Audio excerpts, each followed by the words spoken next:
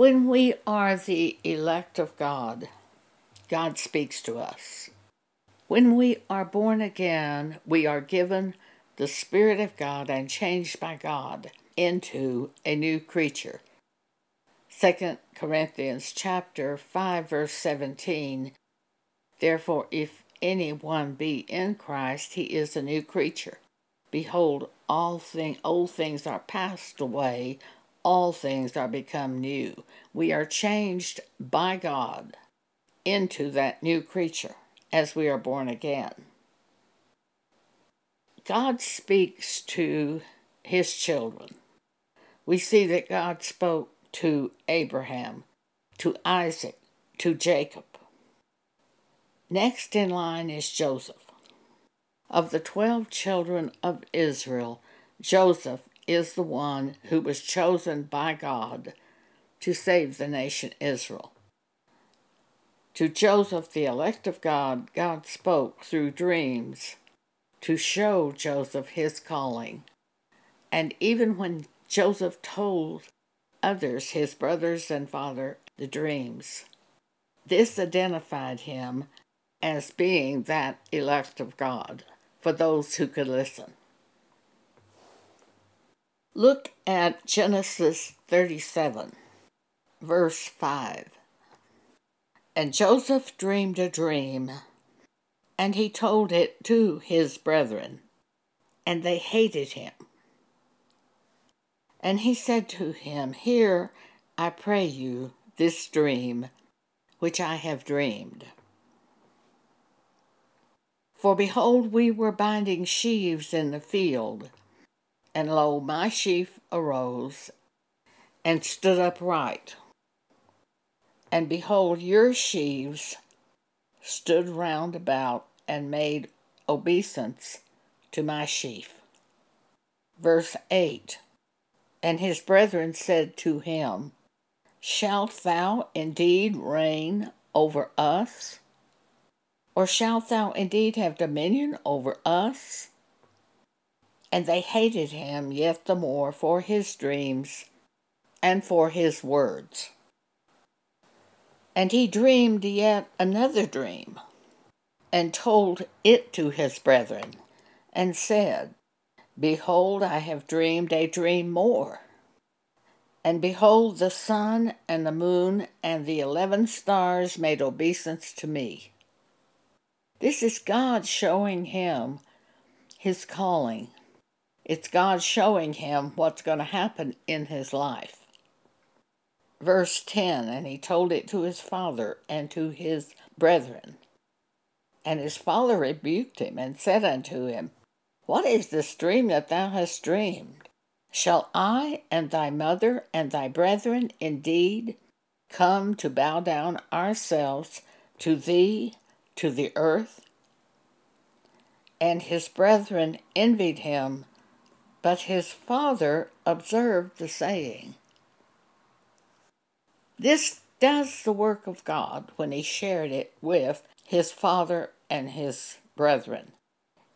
It basically caused his brothers to hate him. That's going to cause them to sell him to the Ishmaelites that have come through the land and are going down into Egypt. It's going to cause Joseph to go into slavery at the age of 17. That all sounds bad, but what's going to happen is God's going to use this to raise Joseph up over Egypt during the famine, and by this, he will save the children of Israel through Joseph. Verse 11 says, and his brethren envied him, but his father observed the saying. His father had heard from God. The brethren had not, but his father had heard from God. And when you hear from God, and you hear another person of God sharing what God has said, you recognize that person is of God. So his father, though he rebuked him for the dream, he paid attention. Jesus explained in Matthew chapter 10, think not that I am come to send peace on earth. I came not to send peace, but a sword. For I am come to set a man at variance against his father, and the daughter against her mother, and the daughter-in-law against her mother-in-law, and a man's foes shall be they of his own household. What we have here is when the Word of God comes, it's like a sword dividing us from those who have not heard the Word of God. And he that loveth father or mother more than me, says Jesus, is not worthy of me. And he that loveth son or daughter more than me is not worthy of me. And he that taketh not his cross and follow after me is not worthy of me. By his word to us, we are often divided from our own household, from our own churches, because they haven't heard the word of God and you have. And when you tell them, they recognize you are different from them. But if there's someone in the church who's also heard the word of God, really heard the word from God, he recognizes you. But we take that word that we have heard from God and we do that word. That is taking up your cross. Whatever God has shown you, you do the appropriate action that fits the word. That's following after Jesus and taking up your cross. Jesus said, he that findeth his life shall lose it, and he that loseth his life for my sake shall find it. And one of the books of the Bible talks about he that loseth his life for my sake and the Gospels finds it. So when we hear the word of God, it divides us from the people who have not heard the word from God, who do not belong to God.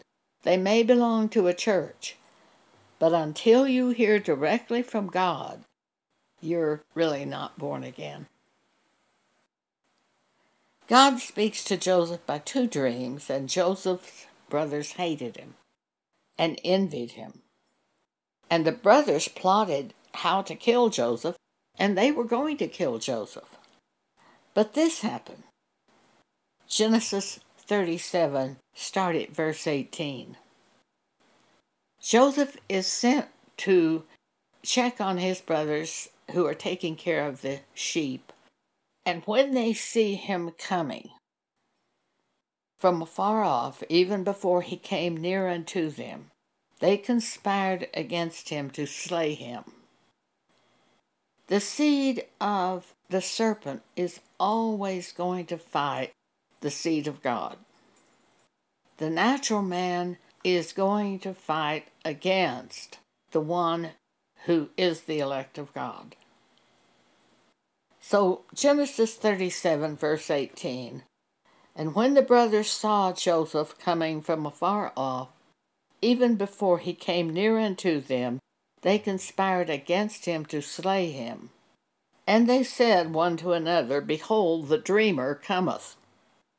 Come now, therefore, and let us slay him, and cast him into some pit. And we will say to their father, some evil beast hath devoured him, and we shall see what shall become of his dreams. And Reuben heard it. Reuben was one of the 12. And he delivered him, Joseph, out of their hands, and said, let's not kill him. And Reuben said unto them, shed no blood, but cast him into this pit that is in the wilderness, and lay no hand upon him, that he might rid him of their hands to deliver him to his father again, because he planned to come back and rescue Joseph. And it came to pass, when Joseph was come unto his brethren, that they stripped Joseph out of his coat of many colors, which Jacob had made for him. They were envious of that also, because he was the favorite son in the sight of Jacob. And they took him and cast him into a pit, and the pit was empty, and there was no water in it. And they sat down to eat bread, and they lifted up their eyes and looked, and behold, a company of Ishmaelites came from Gilead with their camels, bearing spicery and balm and myrrh, going down to carry it into Egypt. And Judah said unto his brethren, What profit is it if we slay our brother and conceal his blood? Come and let us sell him to the Ishmaelites, and let not our hand be upon him, for he is our brother and our flesh.